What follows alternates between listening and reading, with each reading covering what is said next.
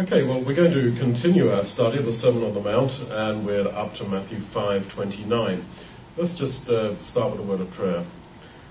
Lord God, our Heavenly Father, we pray that you in your love and grace will guide each of us as we seek to follow the example of your dear Son and as we seek to follow his teaching.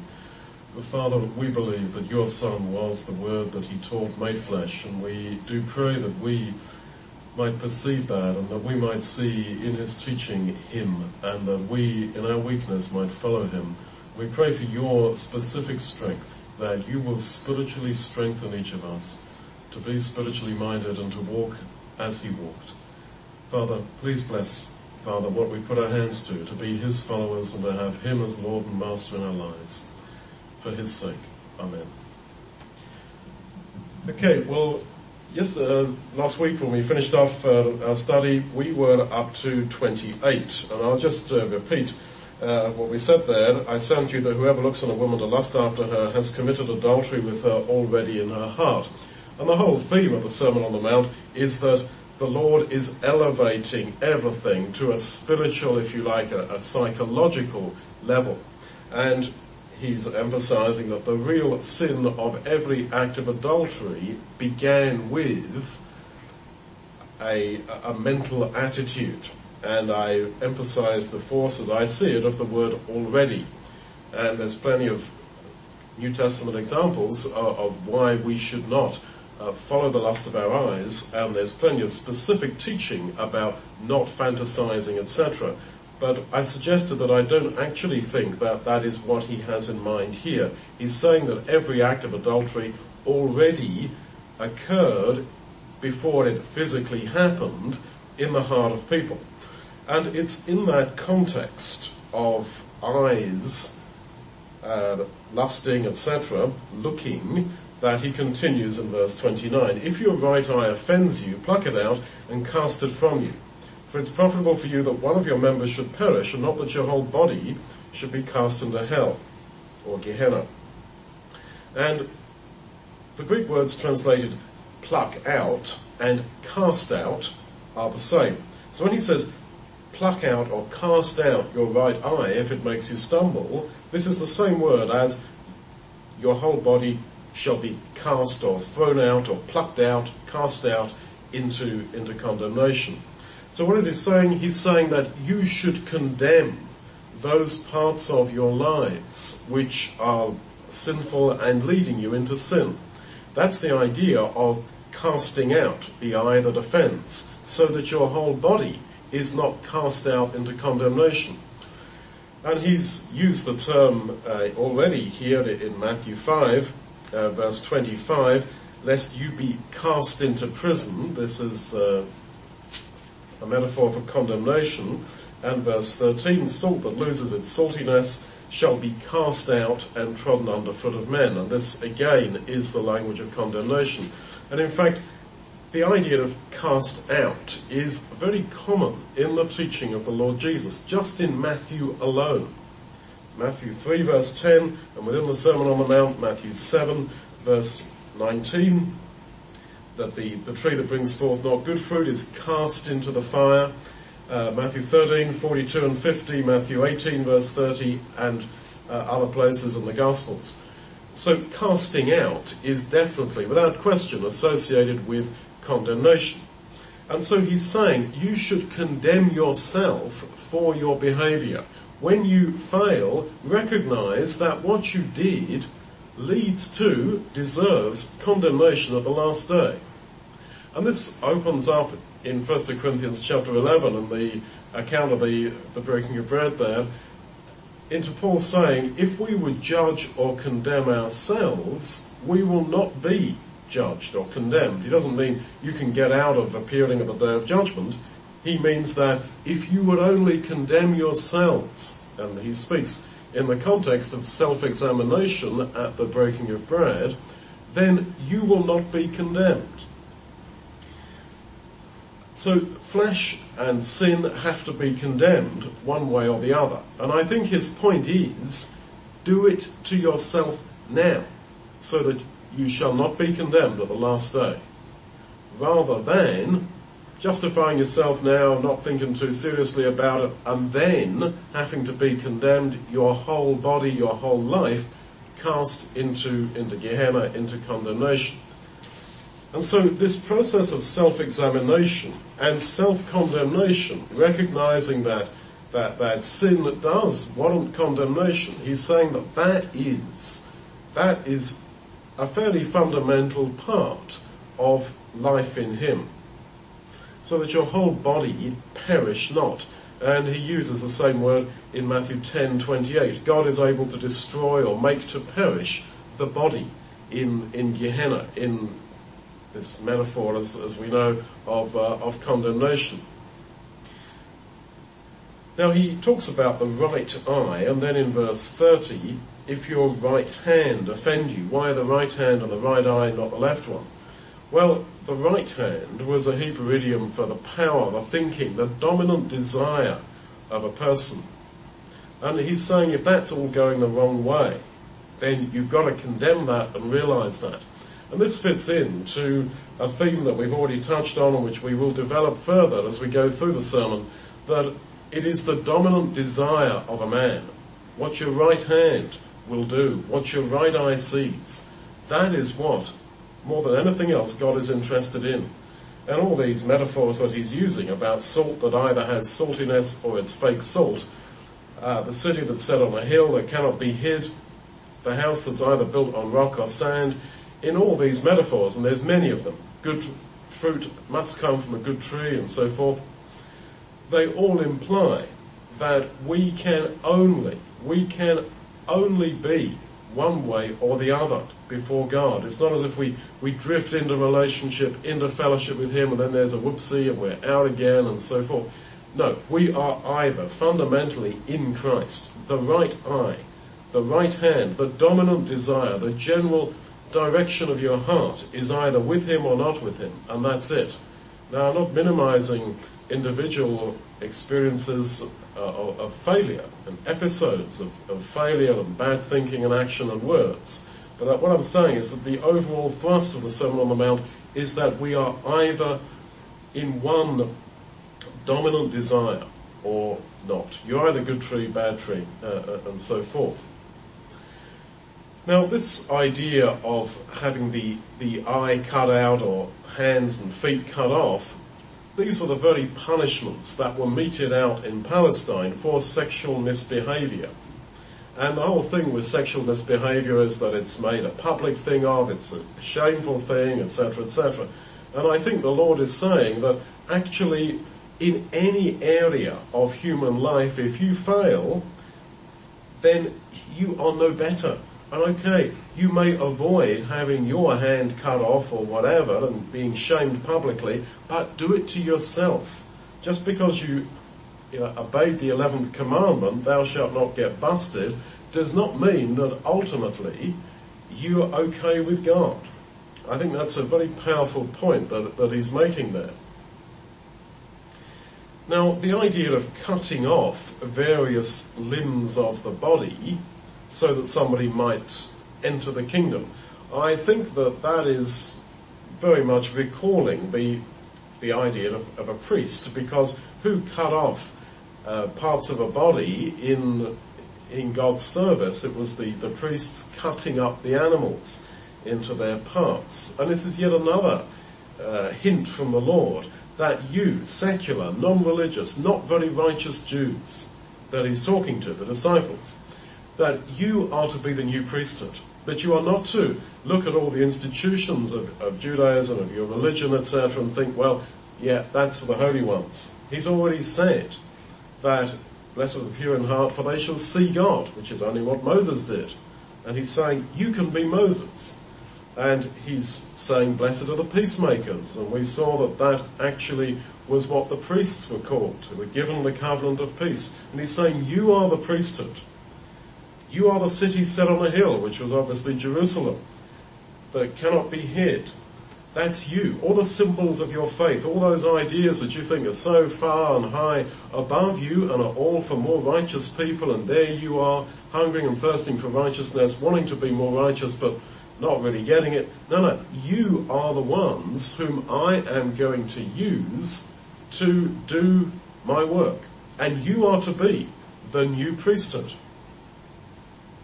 So he goes on then in 31, it has been said, whosoever shall put away his wife, let him give her a writing of divorcement. But I say unto you, that whoever shall put away his wife, saving for the cause of fornication, causes her to commit adultery. And whosoever shall marry her that is divorced commits adultery.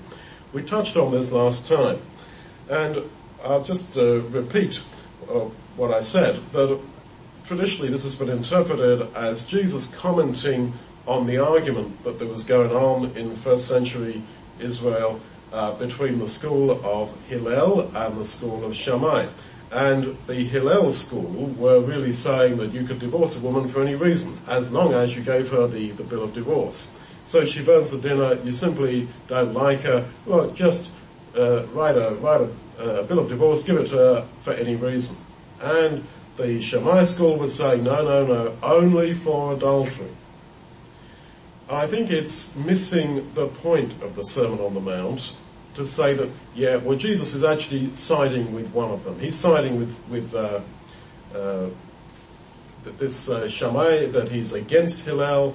No. This is, I don't think, at all the spirit of it. The spirit of the Sermon on the Mount is that always he's taking these issues, whatever the issue is, an argument about divorce, the flowers of the field, anything, and he's elevating it to a higher and more spiritual level. So, on first blush it would seem that he's taking the side of those who were saying, no, only for fornication, only for some sexual uncleanness can you divorce. But as I say, that would be missing the whole point of the nature of the Sermon on the Mount, of elevating all things to a more spiritual level. And so I suggest that the key word in 32 is the word translated the cause of fornication. I say to you that whoever should put away his wife, saving for the cause of fornication or some form of sexual uncleanness. This is the Greek word logos, which, as you may know, refers to the underlying reason, to the purpose, to the thought that is underneath the word or the action. So he's saying that it's the logos of fornication, the intention, the thought, the desire to do this, which is what causes marriages to break up, which is what leads to divorce. So on one level, yes, he is veering a bit towards the school of Shammai, and he's saying that, for fornication, for sexual uncleanness, and not for just any old reason. But he's elevating that. He's saying that when this happens, it is for the logos, for the underlying cause of fornication. And that interpretation seamlessly fits in with what he has just been saying in the context. Back in 28, whoever looks on a woman to lust after her has already committed adultery with her in his heart. And I said that already there implies to me that he's not talking about lustful looking, although that is such fantasy, as it were, is condemned by implication in other parts of the Bible.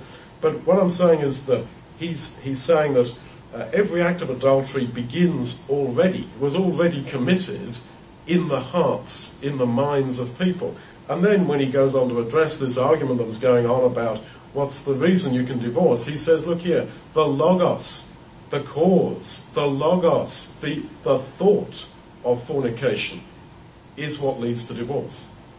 So that fits seamlessly into the context there. But notice, of course, he does say, verse 32, that in this case, a man can cause his wife to commit adultery. Now, just as an outline principle, let's just remember that we can cause other people to sin. And that is, I think, the sinfulness of sin, that sin leads other people into sin. And you may say, but I got these sins that I do that actually is just between me and God. And God kind of understands. But actually, no. Actually, if it's really a sin, not just your conscience malfunctioning, actually every sin, even what you might reckon, look, this doesn't hurt anyone else. Well, actually it does. Just think that through. In any sin that you tend to think is just between you and God, actually it does. It does influence others. And I would say that it has an effect upon others. And that, as I say, is the sinfulness of sin. You may say that Adam and Eve thought that, yeah, well, if we just eat the fruit, well, so be it. Yeah, okay, so we messed up. But, everything went wrong for the billions of people who came after them, etc. Now, whosoever shall marry her that is divorced commits adultery. Now, that is difficult, and I suggest that you have a look, if you're worried about this verse, in my notes on Matthew 5. Go to Heaster.org and you'll find all the material. I think that, to sum up what I say there in my notes, I think here that he's actually talking about the woman. And if a woman just divorces a man for any reason, then the person who marries her is committing adultery. And that's typical, actually, of how the Lord reasons so often, that he'll give a parable that's relevant to men. 2 men shall be working in the field, one shall be taken, the other left, and then he balances it for women. 2 women shall be grinding at the mill, one shall be taken, the other left. And I think it's the same here. He's talking in the first part of the verse, I suggest, about men divorcing their wives for no good reason, or for the cause, the intention of fornication or whatever. And then Jesus then takes it to the woman as well and says, look here, because women could divorce in upper class society in the first century, and he's saying, look, if a woman does this for no good reason, she also is causing the guy that she goes off with to commit adultery. But as I say, leaving aside the ins and outs of exposition here for one moment, the general principle, I think, is clear, that we can lead others into sin. 33. Again, you've heard that it has been said by them of old time, and we just pause there to remind ourselves of a point we made before, that it has been said, that Jesus says to the educated Pharisees, do you not know that it is written? But here he's talking really to illiterate people. The thrust of his message was to the poorest of the poor, the illiterate. And if you and I are not the poorest of the poor, we have to realize that in terms of statistical terms, we are unusual. We are unusual because Christianity is designed for the poorest of the poor. And if you're not like that, then we have to be like that in spirit. And that's why he starts the whole thing in the Sermon on the Mount by saying, blessed are the poor in spirit. Anyway, you've heard that it has been said by them of old time, you shall not forswear yourself, but shall perform unto the Lord your oaths. What does it mean to forswear? It means to commit perjury. And what is perjury? Well, it's lying about something in court. Now, perjury differs from lying in that it has a motive. I'm talking about the meaning of the word.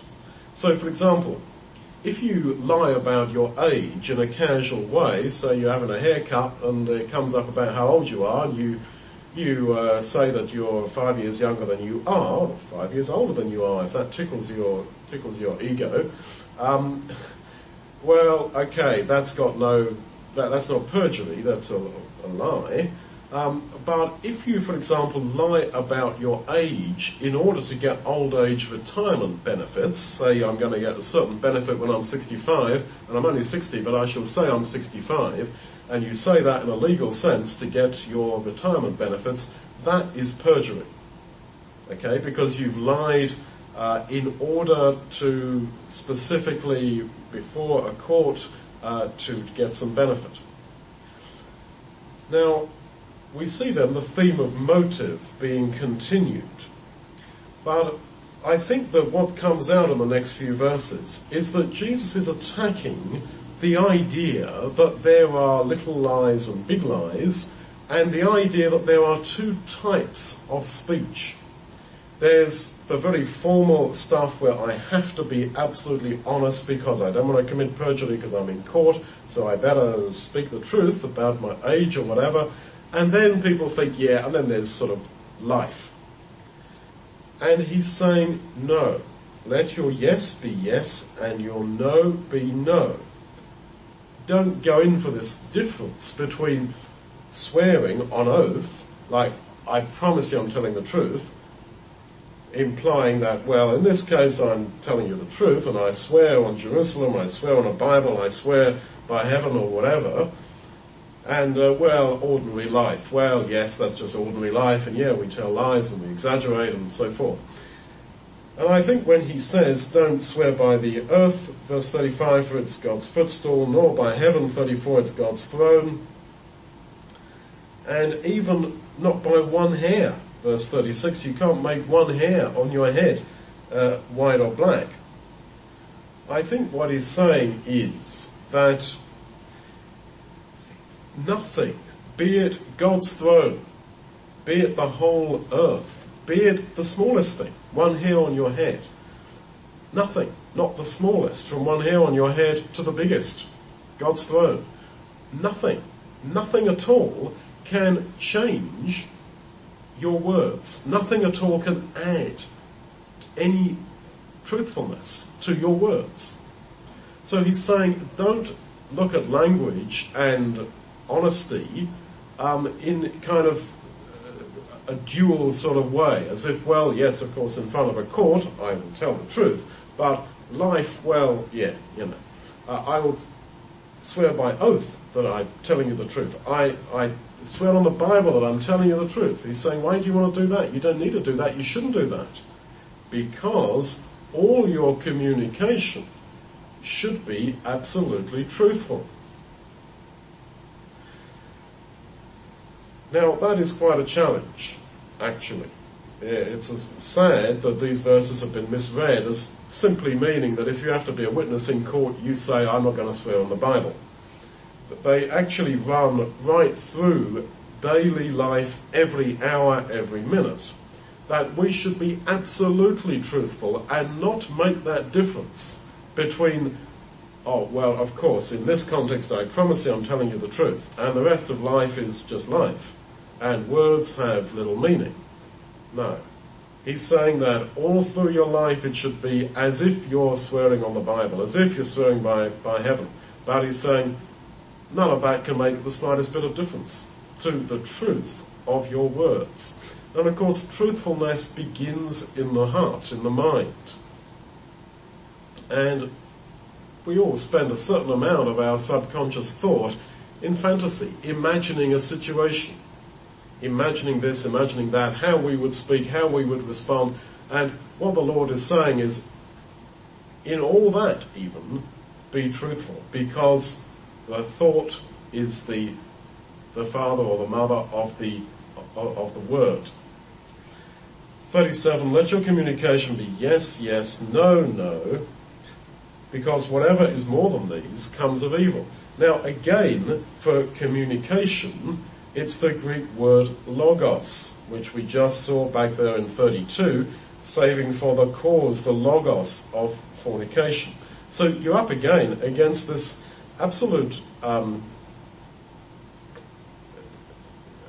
emphasis by the Lord upon motive and upon the state of the heart. That is where his teaching here is so radical, that it is a new psychology. And he's saying that let your logos, let your internal thought be yes, yes, no, no. So, as I said, having spoken about the need for absolute truthfulness in words, he then goes straight on to talk about the mind, the logos. Well, of course, because as I said, the words that we speak are a function of our thought. So he says that your logos, your internal thinking, your intention must be yes, yes, no, no. In other words, absolute truthfulness, because whatever is more than these comes of the evil one. So wrong words and wrong thinking come of, Greek ek, out of, the evil one. And yet we know that in the end, human words come out of the heart. So he's personifying the human heart as the evil one. And that would confirm the view that we have, as explained many times, that the devil and Satan, the great adversary, is sometimes, not always, used in the Bible with reference to this evil one, this massive personification that's going on in the Bible of the human heart. That is the source of your logos, your communication, as the AV says, your logos, your intention, and ultimately your words. 38. You have heard that it has been said, an eye for an eye and a tooth for a tooth. But I say to you, that you resist not evil. Well, when Jesus was speaking, the law of Moses was still in force. It was in force until he died. And he doesn't ever really say, well, when I'm dead and when the law is taken out of the way, this is how you should behave. He's speaking to people who are under the law of Moses. And he's saying, he quotes an eye for an eye, a tooth for a tooth, which is out of the law of Moses, talking specifically about if you damage a pregnant woman so that her child is born deformed, etc., then you shall suffer accordingly. Of course, that had been misquoted and misinterpreted as it is today, that if you do something bad to me, I shall do it to you. But I say unto you that you resist not evil. So he is entertaining the idea, he's teaching the idea, that even under the law of Moses, they could attain to a higher level. And that they didn't have to be absolutely, literalistically obedient to, let's say, an eye for an eye and a tooth for a tooth, but go to a higher level and resist not evil. And that is actually seen and taught within the structure of the law of Moses itself. That's why the same action has a number of different consequences within the same law of Moses. Fornication or adultery, let's say, was a typical one. You could put her through the Numbers 5 trial of jealousy. You could burn her, get her killed, get her executed. You could divorce her. There's 3 options. And then in the book of Hosea, and I suppose it's sort of axiomatic really, but you see another option. That's quite simply to do what God did when his partner committed adultery, Israel, forgive. So there's at least 4 different options there for the same situation. So there are levels of obedience, and that was even taught within the law of Moses, and that is the same, I think, even more so within the new covenant. And so one law fits all. I mean, this is foolish, and particularly it's been a tendency of many churches, many ecclesias, many groups to come up with some kind of ruling about matters relating to divorce and remarriage and other forms of personal failure. And this seems to me to be absolutely ridiculous, because that is not at all how God deals with personal failure. There is a range of response, and there even was under the law of Moses. It's a mistake. In fact, it's ignorance, basically, of the actual text of the law of Moses to think that it was all simply a case of there is this defined judgment in this case, and then in that case there's another judgment, and that's it, and it just has to be followed. That was not the spirit of the law. The more you read it, the more you understand that. And so Jesus is saying that even though you're under, in a sense, eye for an eye, I say to you something else. Go to the higher level, or to another level. And he says, resist not evil. Well, this term for resisting evil occurs only one other time in the New Testament, and it's in Ephesians 6 verse 13.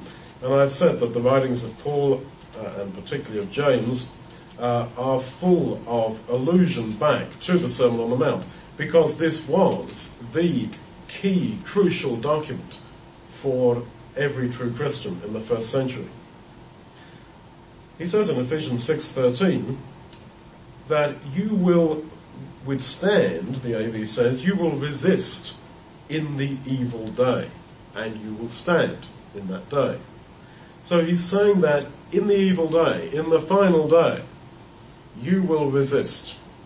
You will resist evil in the last day, but not in this life. That, I think, is the point. And yet, James, who I said talks about, or alludes to the Sermon on the Mount continually, he in chapter 4 verse 7 talks about resisting the devil.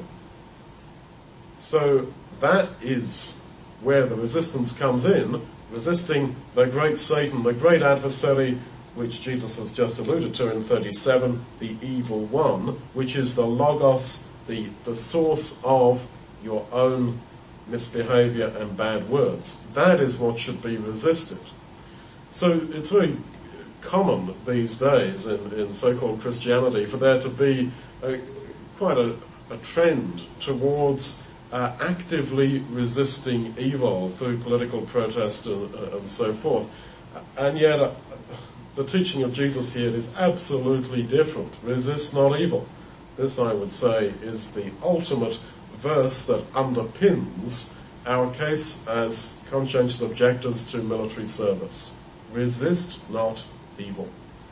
We shall do so at the last day, Ephesians 6:13, but not in this life. In fact, Romans 13:2 may have an allusion here when we're told to not resist the governments that God has put in power.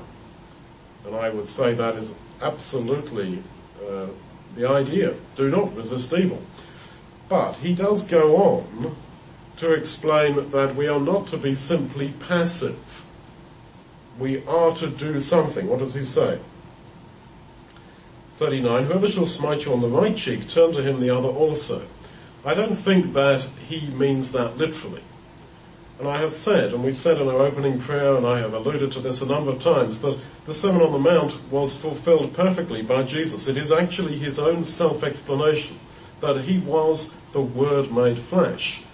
He fulfilled all this, absolutely.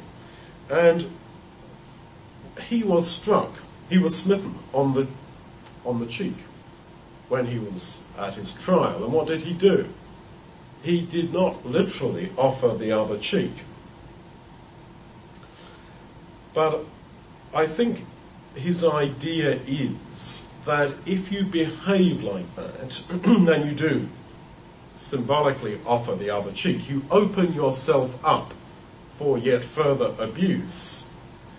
You actually are the one calling the shots and not the person that's beating you. In a literal sense, if you were to offer the other cheek, it depends on the context. You may not actually get a thump on the other cheek. Now, to be struck on the right cheek was a Semitic, that is a Middle Eastern, a Jewish, Arab insult to a heretic. And I think what he's saying is don't resist that. Don't, as it were, keep on trying to defend yourself. I've seen this happen so many times with generally quite good brethren. They're falsely accused of something, and the rest of their life is a whole campaign of self-justification. I've been through that myself. Just get on with your service of God. And those who have slandered you, those who have accused you of being a heretic, those who have smitten you on the right cheek, of course they have to face judgment for that, but they are really left looking stupid by you getting on with life instead of resisting them. And that carries on in verse 40. If anyone will sue you at the law and take away your coat, let him have your cloak also. Now, people in the Middle East had a coat, like a jacket, and an undergarment, a cloak. And beneath that there was nothing. So here I think he's saying that if someone takes away your coat, say, you want to take away my undergarment as well? Do you want me to stand in front of you absolutely naked? Here you are, take it. Please take it off me. You just took my jacket off me? Well, take this off me, and I shall stand here naked and unashamed before you. And is the thief or whoever's conning you or whatever, are they going to do that? No. And you have got the upper hand in that theft or that robbery or mugging or whatever it is. Whoever shall compel you to go a mile, go with him too. Well, Roman soldiers were allowed to compel a citizen to carry their bags for 1 mile. But there was pretty severe punishment for them if they forced the guy to carry it 2 miles. So it's as if this soldier comes up and says, "Hey you, carry my heavy bag for a mile." And you carry it for a mile and you say, "Yeah, I'm going to carry it the 2nd mile." What's the guy going to say? "Oh, no. Don't do that." You end the whole thing calling the shots. You end actually the winner in all this. This is the power of non-violent resistance to evil. Violent or proactive resistance to evil loses the whole point. You are as bad as the aggressor. Now, I said that Jesus is talking within the context of the law of Moses. Now, under the law of Moses, it was forbidden to keep a man's outer garment, his what is called here his coat, overnight. And the reference is Exodus 22, 26 and 27. Now, I think Jesus has that in mind. Of course he did. He knew God's word perfectly. And I think what he's saying is, instead of just quoting a Bible verse saying, you're doing that, but that's not biblical, so I'm not going to let you do it, or resisting, okay, the guy's wrong. But in the end, you will be the one who ends up with the upper hand. So he's saying, take things to a higher level. Don't just use God's word to uphold your own rights. Don't always enforce what biblical rights you have against your brother. Because I have said that the Sermon on the Mount was given to the disciples. It was given in any case within the context of Israel as God's people. It is talking about behavior, bad behavior against you within the context of God's people. And so he's saying, don't rush to your own defense and your own justification, even if you have scripture on your side. Live on the level of true love and non-resistance to evil. Then when he says, if any man will sue you at the law, verse 40, well, that's an incredibly bad translation, because the Greek word underlying sue at law is krino, which is the word everywhere translated to judge. It's not specifically got in mind suing ad law. That is an assumption and a guess from translators. If any man will judge you, if any man has an issue with you, if any man starts up at you and takes away your coat, in other words, he acts to you unbiblically, breaks Exodus 22 about not keeping the guy's overcoat overnight, well, do not resist, but shame him, let him have your undergarment also. So you want me to stand here, Aristarchus, in front of you? I shall not be ashamed of my own nakedness. It's you, obviously, buddy, that's going to be ashamed of my nakedness. I have nothing to hide, I have nothing to be ashamed of.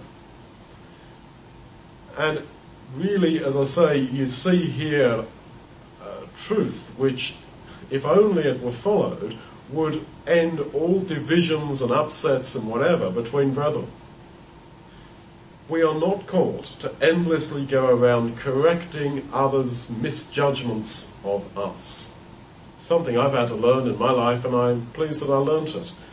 You simply take the higher level of non-resistance of evil, and believe me, even in this world, you're the one who has the last laugh on those people who have abused you within the brotherhood, who have done wrong to you, have judged you, condemned you, or whatever. Okay, you, in the end, if you will go this way, and it is very difficult, but if you will go this way, you are the one who stands there with your integrity absolutely intact. And it is they who are ashamed to say, oh no, it's okay, don't take off your undergarment, I don't need that. well, I made you carry my bags a mile and you're trying to run away with them to carry them for 2 miles. Hey, come back. No, let me take that bag off you. It's very powerful stuff. So he goes on in 42, give to him that asks you, and from him that would borrow of you, and the Greek word does really mean to borrow on interest, do not turn away. Again, we're up against a difficult verse here, aren't we? I lived nearly all my adult life in the poorer world, and every day almost I have been asked for money, for help, for this, that and the other, and you simply can't do it. You just simply can't practically do it, and furthermore, it's not even wise to do it, because you end up funding people's misbehaviour, alcoholism, drug abuse and so forth. What does the Lord mean here? Well, he was talking in the first century context, as I've said, to the illiterate, to the dirt poor. And when you literally have virtually nothing, you just have a little bit of excess now and again. You work, you buy your food, or get your food, not maybe buy it, but you get your food, and then you get up the next day and do the same thing, and occasionally there might be a little bit left over. And you grow your crops, and then, well, you might have a good bit at time of harvest, and you've got to eke it out till the next harvest, etc. You would have, those people would have no savings at all. They would have nothing behind them. And that little bit of extra that you had, to give that away at the end of the day was not actually a huge sacrifice. It was more of an emotional, psychological sacrifice, that I have got a bit of extra bread today, but I've given it away. Or you want it from me because you didn't work very hard today.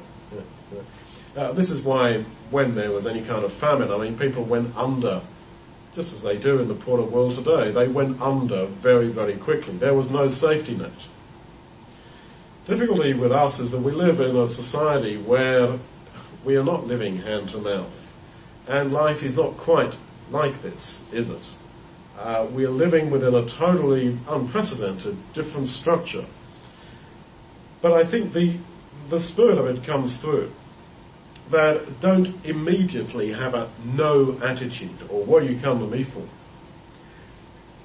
You could put a lot of emphasis on this word borrow, meaning to borrow for interest, because actually they weren't supposed to do that under the law of Moses.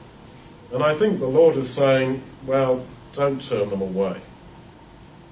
Don't turn them away. If somebody comes to you saying, look, I want to borrow something on interest, I really need it.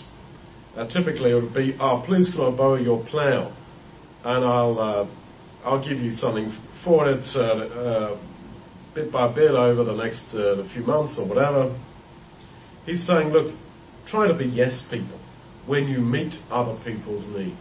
That, I think, in outline terms is how I would take that.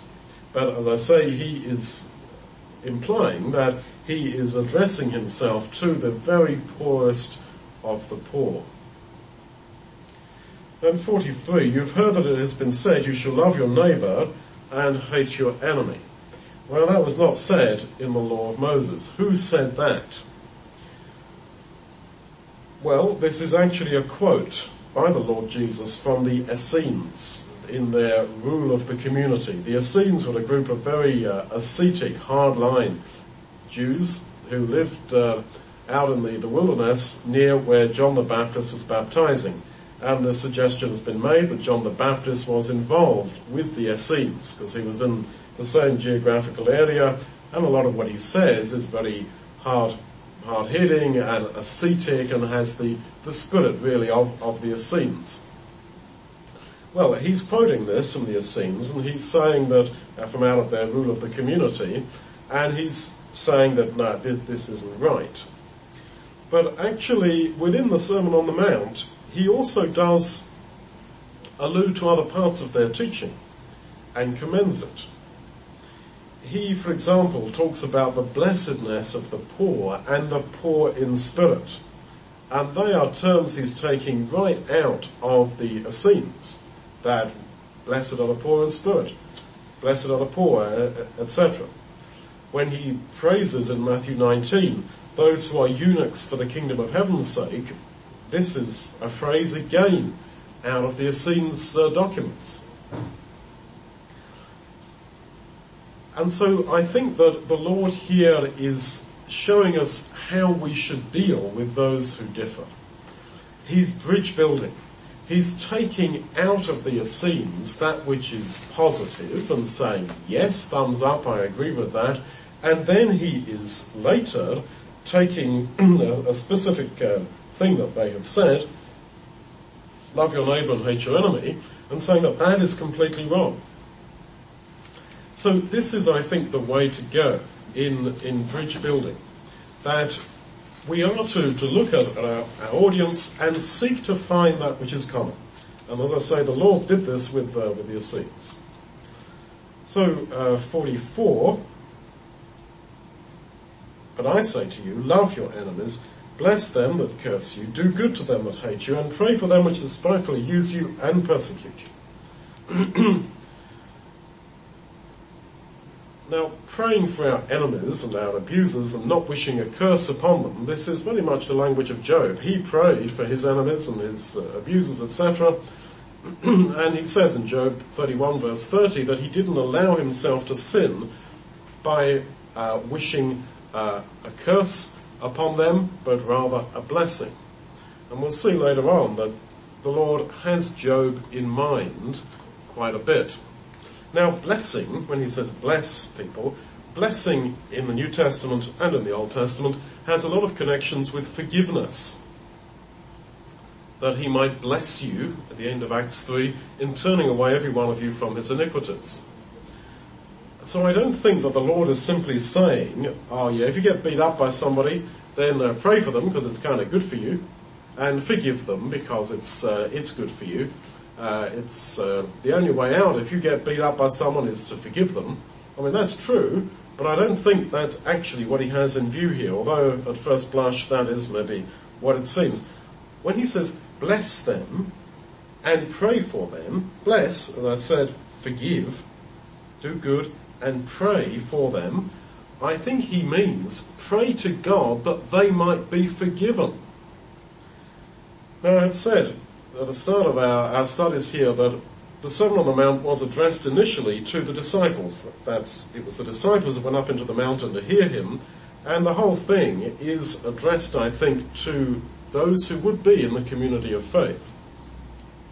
So I think then that this, the cursing and the hating, despitefully using you, persecuting you, and you pray to God that he forgives those people, I think that this is particularly relevant to life within the community. But as I have said, of believers, but as I have said, the Lord Jesus was really the word of the Sermon on the Mount made flesh. The Sermon on the Mount is him. It is his self-explanation. Because time and again, in what he says here, he himself lives it out. So how did he live this out? How did he bless or forgive those who cursed him and prayed for them? Well, this surely is lived out by him on the cross, in his forgiveness of the thieves, of those who crucified him, etc. So bearing in mind what he's later going to say in chapter 7 verse 1, that those who condemn you shall be condemned. If you condemn, you shall be condemned. He's saying, look, these people who are treating you like this are going to be condemned. So even though they are impenitent, pray for them that they might be forgiven. Because cursing always has a sense in the Hebrew mind of condemnation at the last day. And so he's saying, pray for forgiveness for those who curse you, who wish you to be condemned, who condemn you. And so I would say then that we can influence the eternal destiny of others. But you may say, but how then can some fellow get forgiven because I prayed for him? Doesn't he have to repent himself? Well, not according to what the Lord is saying here, because he says pray and bless, get blessing for those who curse you, get forgiveness for those who condemn you. And in Mark 2 verse 5, you've got the paralyzed man, and when, his four friends let him down through the roof, etc., and the Lord says, when he sees him, he says, your sins are forgiven you. And yet the comment in Mark 2 verse 5 is that when Jesus saw the faith of the friends, he said, son, your sins are forgiven you. So that young man, that paralyzed man, was forgiven because of the faith of his friends. That's what Mark 2 verse 5 says. And this whole idea here about praying for the forgiveness of others who curse you, abuse you and persecute you, I mean, surely the Lord has in mind here Moses' prayer for Pharaoh. If you want the record, it's Exodus 9, 28 and 29. I don't think that, the plagues came, Pharaoh said, "Oi, Moses, get rid of that plague, can you?" And he prays to God, says, "Oh, God, just take it away, can you?"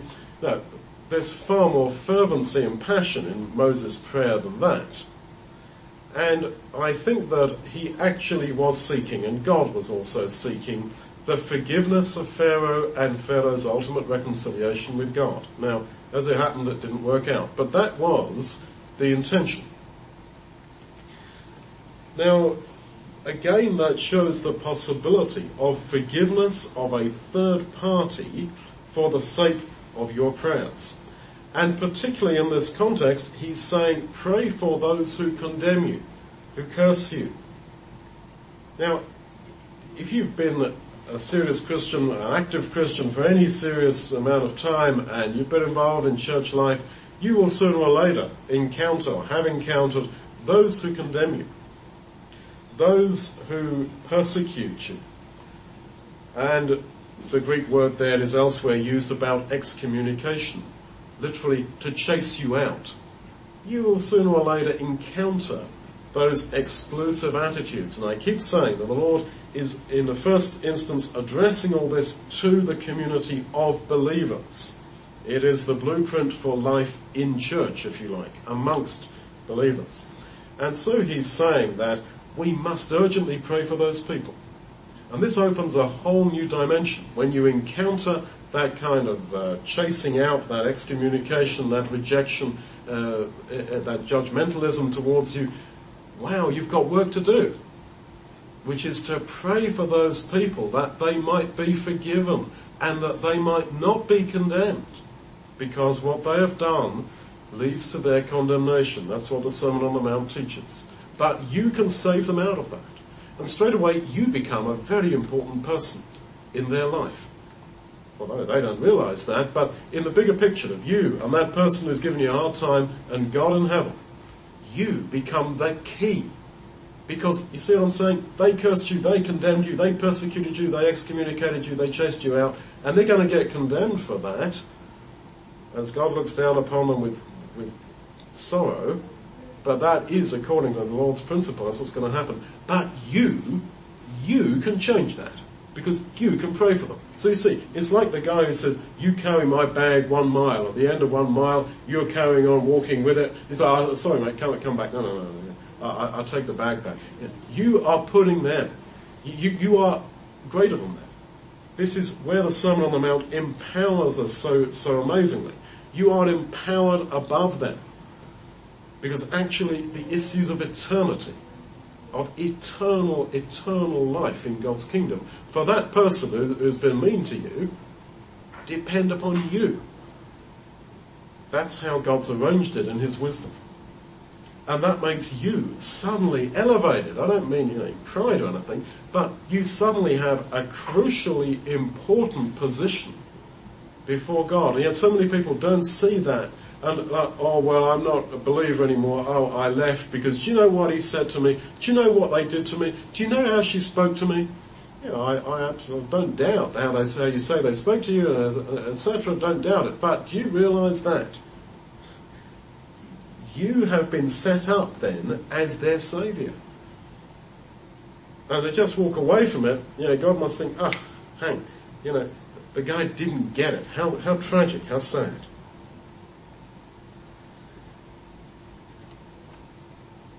Despitefully use you, the AV says in 44. I mean, that is slander. That's the idea of the Greek. Curse, hate, slander, persecute or excommunicate you. These terms, I suggest, are primarily relevant to life within the community of believers. Let's go on. So that 45, so that you may be the children of your Father. Well, in the sort of parallel in Luke 6:35, that you might be children of the Most High. So I think that the Lord said both. The higher critics would love to say, that they were just remembering. Luke reckoned that he said children of the Most High, and Matthew reckons he said children of your Father. They all got it wrong. No, I don't believe that. All those apparent contradictions, I believe you can put together in every case and think that, yes, Jesus actually said, what did he actually say? He said both of those things. So I think what he said was, so that you might be children of the Most High, which, was a term well understood in Judaism, the children of Abba, of your daddy. You know, this word Abba is seen as a shock to many people, that Jesus could talk about God as Abba, as Daddy, as Papa. So he's juxtaposing, he's putting together the two ideas. The children of the Most High, you might be the children of the Most High, the children of your daddy. You see the two ideas coming together there. Then he goes on, because he, God, makes his sun to rise on the evil and on the good, and sends rain on the just and on the unjust. Well, I would say that indicates that this world is not just part of a perpetual motion machine, but that God is willfully and consciously active in every rising of the sun, and the rain is not part of a water cycle. The water cycle is just an observation by human beings of what apparently goes on, but God actually sends rain on the just and on the unjust. The Psalms are full of that. Psalm 104, he waters the hills, he causes the grass to grow, he makes darkness. The young lions seek their meat from God, he sends forth his spirit, and the plants are created. It's not just an endless cycle that's just God's wound it up in clockwork and kind of left it. He is actively involved. And all you have to do then to see the huge activity of God is to open your eyes and look around you. Well, 46 then, if you love them which love you, what reward have you? Now we tend to love in response to others' love. Why do grandkids think that their grandparents are the most wonderful people in the world? Because they love them. And because they give them prezzies and all the rest of it. And yet the love that the Lord is trying to inculcate is not that kind of love. It is a tragedy that this little word is so misunderstood, that we are to love those who do not love you.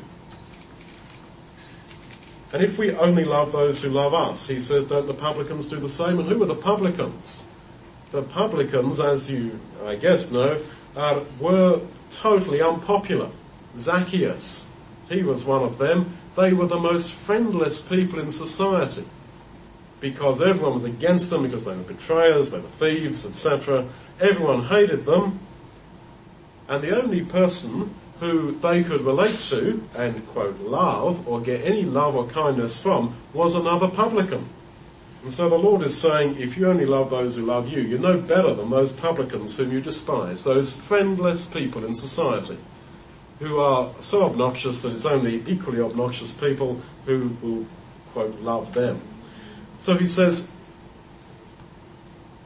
by implication, if you do love those who don't love you, you will get a reward. And the idea is of wages. But salvation itself is a free gift. We all get the same. A penny a day, no matter how hard you work. And yet that is not to say that human works are irrelevant. And the fact he uses this word for wages or reward, I mean, this is very common in in the New Testament. The preacher receives wages for what he did, John 4:36. The labourers receive their hire, their wages.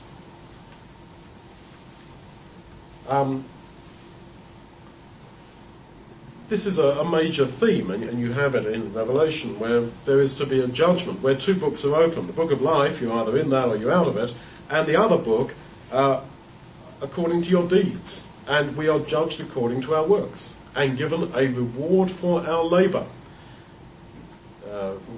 We're told that 1 Corinthians 3 verse 8. So then, what does this mean?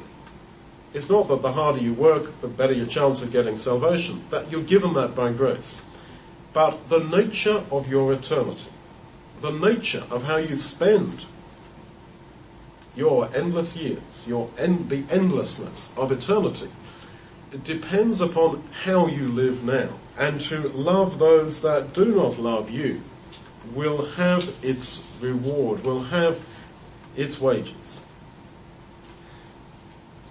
Let's just jump ahead now to 48. Be ye therefore perfect, even as your Father in heaven is perfect. Well, of course, the Lord knew that that was an impossible ask, that we cannot be as perfect as him, as God. And he started the Sermon on the Mount by saying, this is good news for the poor in spirit, for the spiritually poor. This is good news for those who thirst after righteousness, for those who love to be more righteous than they are. So he's saying, look, this is good news for you guys who are not very spiritual, but who want to be. And then he says, right, you've got to be as perfect as God. And of course, he knew that we were all going to have our jaw dropping, thinking, oh no, I can't do that. He sets us up for that. And this is to drive us. It's to drive us to the belief that Paul expresses in so many words in Romans of imputed righteousness. How can you be perfect even as God is perfect? How? No other way than by having that counted to you. Now there is a natural break here in the sermon in terms of its structure at the end of chapter 5, and I think this is his summing up. He's given us some, as we've shown, some very demanding things here, and he's saying that at the end of it, he's giving us, I think, a bit of hope. Because with all these challenges about our eyes and our thoughts and our hearts and this total dedication, etc., we can tend to think, well, it's beyond me. And he knows that. And so he says, right, now be perfect. And I almost believe he said this with a smile, even as your Father in heaven is perfect. Because he's the psychologist extraordinaire, is he not? And he's saying, as I said, yes, I've given you all this. I started off by saying this is good news for the not very spiritual, for the mixed up, for the secular, non-religious, etc. It's all wonderful. And then he gives all these very high demands. And then, with a smile, he says, and be perfect, even as your Father in heaven is perfect. And I believe he said it with a smile. Because it drives us to belief that if he so loves me, he will count me as perfect. And that's the whole issue in Romans. And I said that Paul is always alluding to the sermon, and he does to this bit as well. And it's in 2 Corinthians 13:11, where he twisted slightly in the way he quotes it in the Greek, where he says, what is here literally is, be you therefore perfect. He says, be perfected. Be perfected. As if he's saying, yep, be perfect as God is perfect, but you're on the road to it because God is at work in your life to bring you to that position where he sees you as his beloved Son. Thank you.